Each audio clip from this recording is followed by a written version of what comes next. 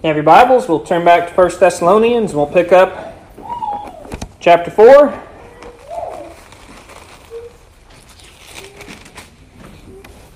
And reading, starting in verse 13. I know we've already covered this section in depth, but it ties straight into chapter 5, which we haven't looked at extensively recently. So, 1 Thessalonians 4:13. But I would not have you to be ignorant, brethren, concerning them which are asleep, that ye sorrow not, even as others which have no hope. For if we believe that Jesus died and rose again, even so them also which sleep in Jesus will God bring with him. For this we say unto you by the word of the Lord, that we which are alive and remain unto the coming of the Lord shall not prevent or precede them which are asleep. For the Lord himself shall descend from heaven with a shout, and with the voice of the archangel, and with the trump of God, and the dead in Christ shall rise first. Then we which are alive and remain shall be caught up together with them in the clouds to meet the Lord in the air, and so shall we ever be with the Lord. Wherefore comfort one another with these words. So you've got this beautiful picture of the Lord returning on that last day, and this is to let them know they didn't have to sorrow as others which don't have hope. And then it continues in chapter 5. It says, But of the times and the seasons, brethren, ye have no need that I should write unto you. For yourselves know perfectly that the day of the Lord so cometh as a thief in the night. If you look up those words, times and seasons, the word time there is a interval, a period of time. Okay? So the period of time, how long is it going to be till the Lord comes back? How long? And the season there means a specific occasion. How long and the what of when is he coming back? He says, I don't have to write unto you. You have no need that I should write unto you. Earlier this morning, we looked at another spot where he said, I don't have to write unto you, and that was that you have brotherly love one to another, that God is teaching. And he said, I don't have to tell you. This thing is basic and obvious. Why is it basic and obvious? Verse 2 it says, For ye yourselves know perfectly that the day of the Lord so cometh as a thief in the night. What does that mean? It means you don't know when it's coming. Right? And there's going to be all sorts of prognosticators throughout time who are going to tell you that they know when he's coming. They've cracked the code, they've done some hibbity-jibbities in here, and now they know exactly when it is. They're lying. Right? It says, I don't even have to write you about this because you know perfectly it comes at a thief in the night. Okay? Matthew 24. I'll illustrate this. Matthew 24.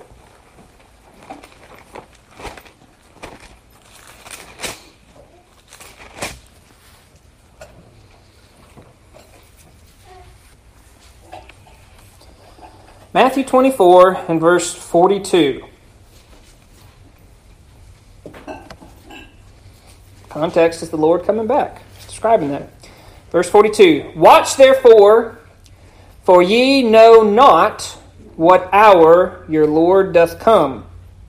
But know this, that if the goodman of the house had known in what watch, or what time of the night, the thief would come, he would have watched, and would not have suffered his house to be broken up.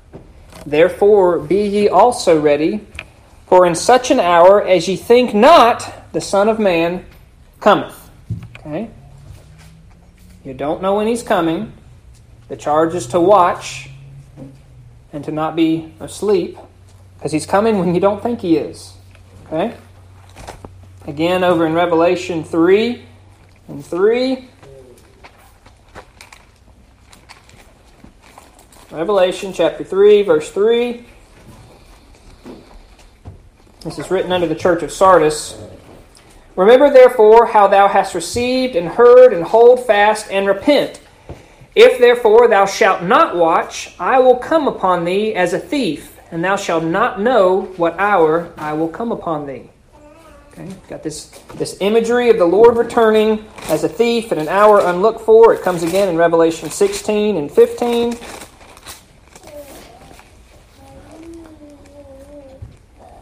Behold, I come as a thief. Blessed is he that watcheth and keepeth his garments, lest he walk naked, and they see his shame. Okay? So in all of these, there's an admonition to continue to watch, to be sober, to be diligent while we're waiting, because you don't know when the Lord will come. But of the times, the how long, the interval, and the seasons, brethren, you have no need that I should write unto you. Back in 1 Thessalonians 5. For yourselves know perfectly, fully understand that the day of the Lord so cometh as a thief in the night. Verse 3, For when they say peace and safety, then sudden destruction cometh upon them, as travail upon a woman with child, and they shall not escape. So, you're not looking for it, and those prognosticators are saying everything's good, got peace and safety right now, but it's going to come suddenly, the same way that labor pains will suddenly start on a woman. She can't tell you when she's going to go into labor. Her husband certainly can't tell you. He better not guess, right? But it's going to come upon it suddenly, and they shall not escape. But, even though you don't know that peace, but ye, brethren, are not in darkness, that the day should overtake you as a thief. What does that mean? I thought you just said we wouldn't know when it is. You won't know when it is. But you shouldn't be surprised when it does happen. Not that you can predict when it's going to happen, but you should be living your life in the same way as if it's going to happen this afternoon, or tomorrow, or next week, or next month. That the same pattern, of course, of your life, that you should be ready so it doesn't overtake you, so it doesn't surprise you. If the good man had known he was coming, he would have stayed and watched. Well, if the good man's wise, he'd stay awake and he'd watch all the time. Right? So you're living a consistent life where we're not, walking around naked as it was in Revelation, that we keep our garments, that we keep our godly lifestyle and manner consistently, where we don't bring shame upon ourselves and shame upon our Lord. Right? When we make mistakes and when we sin, we're bringing reproach upon the name of God. Right? He bought and paid for you. You're His child. You are now a reflection of His glory. When you fail to walk to that standard, you're bringing reproach upon Him. And you're giving much occasion for the enemies of Christ to blaspheme or reproach Him. Okay? But ye, brethren, are not in darkness, that the day should overtake you as a thief. Okay? There are some who are in complete darkness, and they will be utterly shocked. Right? It will be very surprising to them. Right? You are not that. Ye are all children of the light, and children of the day. We are not of the night, nor of the darkness. Therefore let us not sleep, as do others, but let us watch and be sober. This is all referring to your spiritual enlightenment. That God enlightened your eyes when you're born again, that suddenly you can see. You've got those eyes to see, and now that you're in the light of Jesus Christ and seeing what He's done, we have to walk in that light. Not going back to that manner of darkness where we were before, when you were dead in trespasses and sins, living the lifestyle of this world, fulfilling the lust of the flesh and all that goes with that. Right? That is what it's like most describing here as this sleeping. That's when you're back in that state of deadness where you are pursuing the things of this world instead of walking in the light of Jesus Christ. Right? You are all children of the light and the children of the day. We are not of the night nor of the darkness. Therefore let us not sleep, as do others, but let us watch and be sober. And we looked at these verses pretty carefully back when we were in Titus, right? We were looking at that idea of being sober-minded, of being alert, about being focused, of having your head on the swivel like you're out running maneuvers in the military. You want to stay alert for possible dangers, for things that can trip you up, for traps, because we face an adversary who is wily and cunning, right? And we are to be on our guard against those. Okay? Let us not sleep as do others, but let us watch, be alert, and be sober. For they that sleep, sleep in the night, and they that are drunken in the night. It's the world. That's not us. But let us, who are of the day, be sober. Be sober-minded. Be right-minded. Putting on the breastplate of faith and love, and for a helmet, the hope of salvation. All right, so this is kind of the abridged form of the armor of God, right? But this follows right into the theme of Thessalonians, right? Works of faith, labor of love, and patience of hope in the Lord Jesus Christ. Well, your breastplate is your faith and your love, guarding your heart. And then that hope of Christ, of Jesus Christ returning, that's guarding your head, right?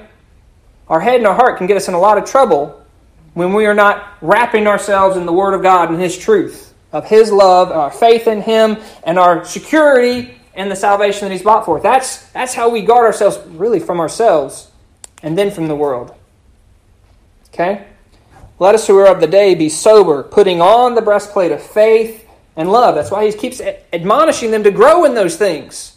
All right? Just don't be content with that one little patch of armor. Right? Continue to grow in love. Continue to grow in faith. Right? And have your patience and hope of the Lord Jesus Christ. For an helmet, the hope of salvation. Why? For God hath not appointed us to wrath. Aren't you glad of that? You've not been appointed to wrath. That on that day of judgment, there is going to be those who are appointed to rest and those that are appointed to wrath. Right? God could have left us all in our natural condition of being due and worthy and justifiably punished in His wrath. But He chose not to. For His own grace and His own glory. For God hath not appointed us to wrath, but to obtain salvation by our Lord Jesus Christ. Not to get the opportunity for salvation, not to have the chance, not to get here's your raffle ticket, and 1 out of 500 and you may win. Obtain. When Jesus said, it's finished, y'all, He wasn't lying. It's finished. It was secure. Okay? Not appointed us to wrath, but to obtain salvation by our Lord Jesus Christ, our Master, Jesus. God saves the Christ, the Anointed One, the Messiah, the Holy One of God, who died for us, that whether we wake or sleep, we should live together with Him. See how this is all tying back into, I would not have you be ignorant, brethren, of those who are asleep. The thought continues. Whether we wake or sleep, we should live together with Him. Wherefore, comfort yourselves together and edify one another, even as also you do. Comfort one another with these truths. When you have someone who's passed away, when you've got someone who's dying, these are the truths that you share with them. This is what you comfort them. That Jesus Christ is going to return and you're going to be with Him. And that He bought you by His death and by the resurrection, that God accepted that purchase. And you are now in His family. And you've obtained salvation through Him. This is how you comfort one another and build each other up. It's edify, right? We're building each other up. These past few months, that's all I've been trying to focus on. Is every time I'm trying to use the word encourage, what I mean in that is edify. How can I encourage you? How can I build you up? And I'm trying to be active in that. And I want y'all to be active in that in each other. Of how can we build each other up? Not just in our own thoughts and beliefs, but in the Word of God. How do we strengthen each other in His Word? Help us be all rooted and grounded together in love together. Wherefore, comfort yourselves together and edify one another, even as also we do. All right, in verse 12, we get these last kind of throwing everything in the kitchen sink to wrap up the letter. All right, they're just kind of a sundry things to capture. And we beseech you, I'm begging you, I'm asking you on my knees, we beseech you, brethren, to know them which labor among you and are over you in the Lord, and admonish you, and to esteem them very highly in love for their work's sake, and be at peace among yourselves. Okay, so those two verses, I think, are coupled together. Beseech you, brethren, I'm begging you to know them which labor among you and are over you in the Lord. Who's it talking about? Preachers, pastors, teachers, those who are trying to deliver the word to you faithfully. It says to know them. You know what that word know means? Literally means to see, to behold, to consider, look upon. Right? So if He is putting a laborer in your vineyard, you need to be watching, seeing the example that he lives, because Lord willing, his life is matching up what He's teaching. Right? So consider them, follow them, to know them which labor among you. That word labor literally translates to feel fatigue, to work hard, that there should be effort going into this role that he's been put in by God's calling, put him into His vineyard. Said, know them, watch them, which labor among you and are over you, which means to stand before, to preside, over you in the Lord, right? And admonish you. Admonish means to put you in mind, to caution, and also to reprove gently, right? You've heard me say a time or two that I'm trying to lead as gently as possible and as firmly as necessary. Reprove gently. Right? And admonish you to know them which labor among you, and admonish you, and to esteem them very highly in love for their work's sake. So to esteem means to deem or to consider them, worthy. To esteem them very highly in love for their work's sake. Not because they're such awesome people, but because of the awesome responsibility that they've been put upon. Right? It's for their work's sake. To esteem them highly. That word highly means super abundantly, exceedingly. And all that is why? Why is that? For the work's sake. Because it is a high and serious calling. So they need your prayers. And then I like how they tack on it there, and be at peace among yourselves. You want to encourage your pastor? Be at peace among yourselves. You want to lift him up? Be at peace among yourselves. All right? And then verse 14, it goes on, and now we exhort you, brethren, warn them that are unruly. Those are the insubordinate, inside or outside the church. Warn them. Gently admonish them. Comfort the feeble-minded. Feeble-minded, it means little-spirited or faint-hearted. Comfort them. Support the weak, which again means feeble or sick.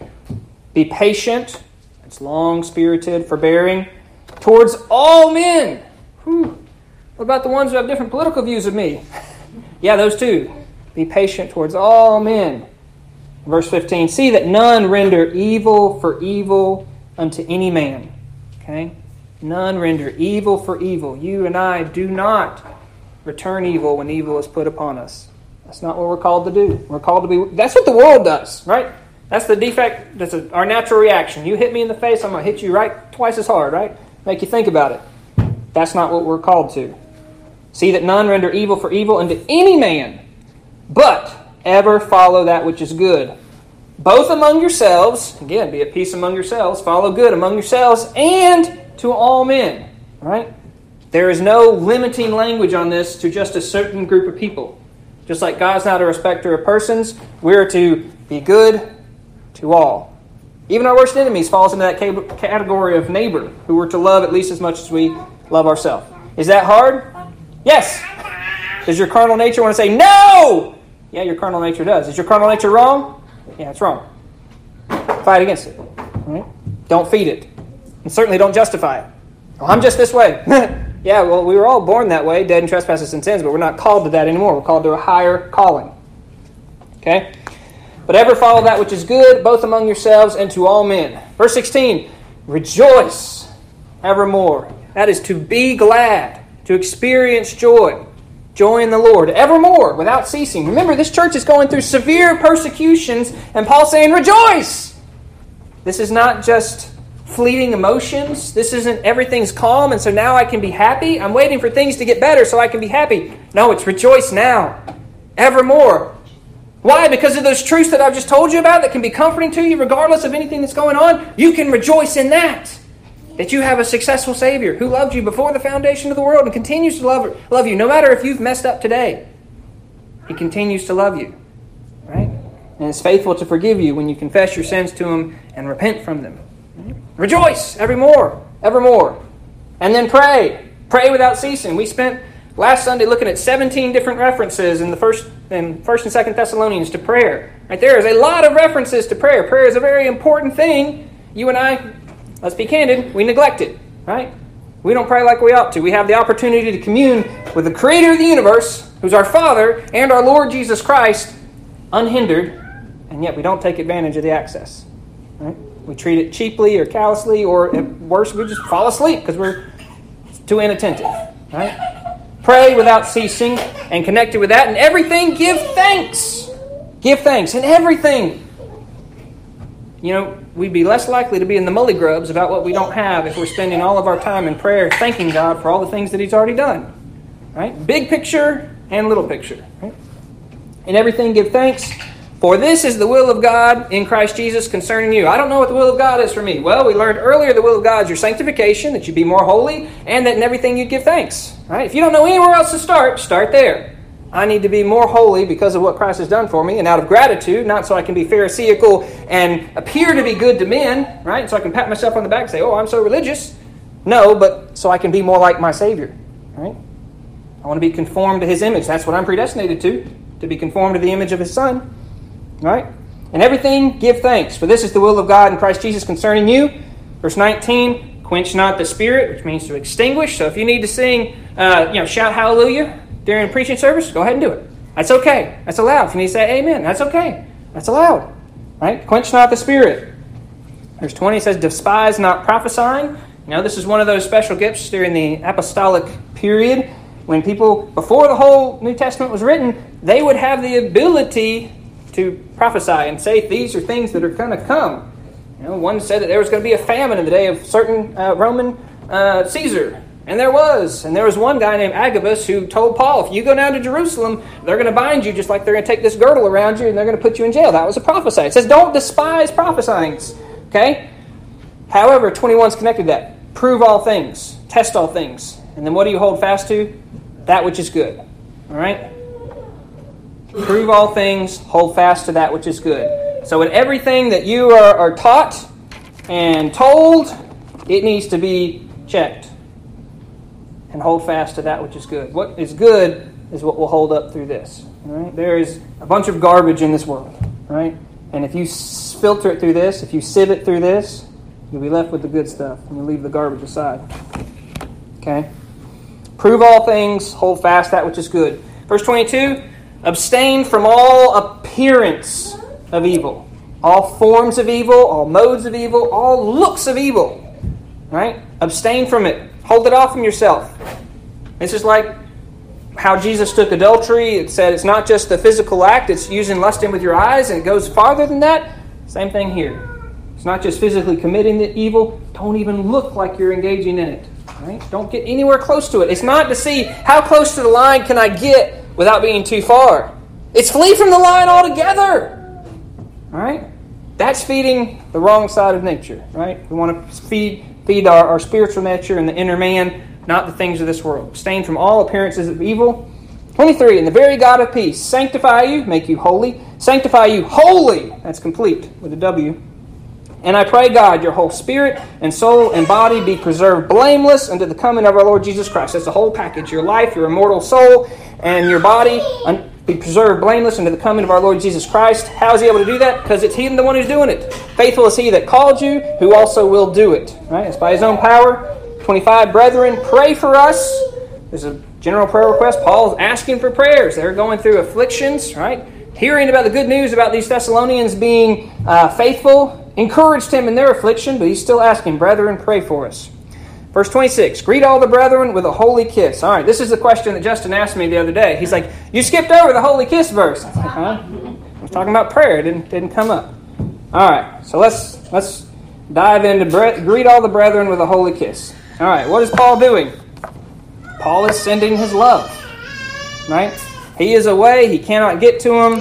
He wants them to greet, which that Greek word means to embrace or enfold in one's arms. Greet all the brethren with a holy kiss. Holy being sacred. This is something different than just the carnal, secular use. And kiss is, well, rarely, it's a kiss. Okay? It's a mark of tenderness. Okay? All right, so let's see some of the times kissing shows up. Luke 15.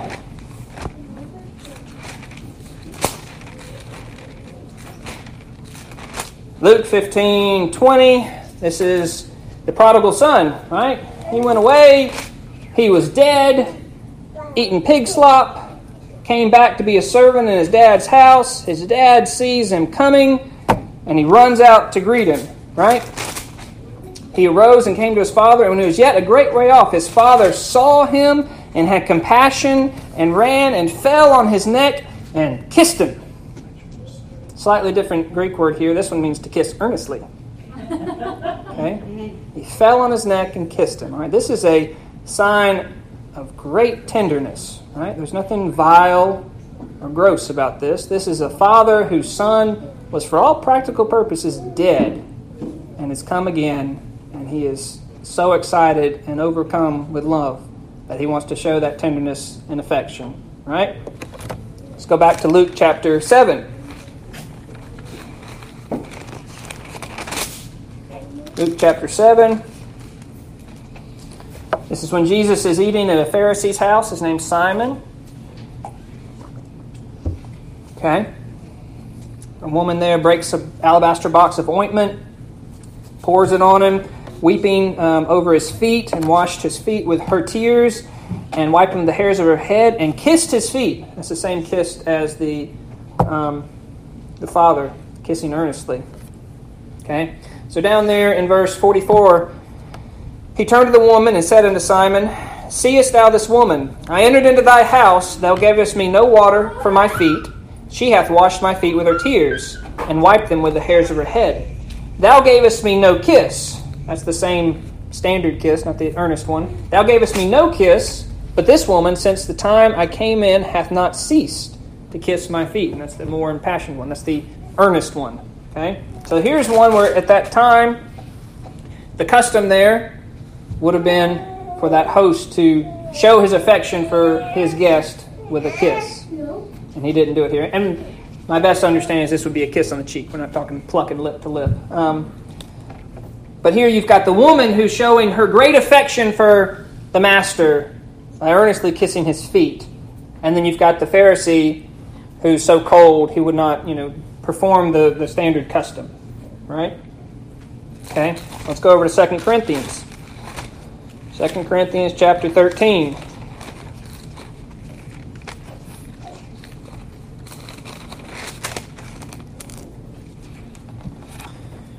This ends the letter, 2 Corinthians chapter 13. Greet one another with a holy kiss. Again, you've got this greeting, this embracing. You're enfolding your arms around each other. You're welcoming. Greet one another with a holy kiss. Again, that holy being sacred. This is something that's not profane. This is not something that has sexual connotations. Greet one another with a holy kiss. All right, so I think in connection with this, you have to take in 1 Corinthians 7:1, where it says it's good for a man not to touch a woman. Right? Nevertheless, let every man have his own wife. So I don't think this involves kissing folks of the opposite sex. I don't think that's what's entailed. I think you take that in connection with 1 Thessalonians 5:22, let there be no appearance of evil. That would, again, preclude there's being these shows of affection to those of just the same gender. All right? And again, this is nothing vile or sexual going on. Okay? Let's go again to Acts chapter 20. Acts chapter 20 and verse 37.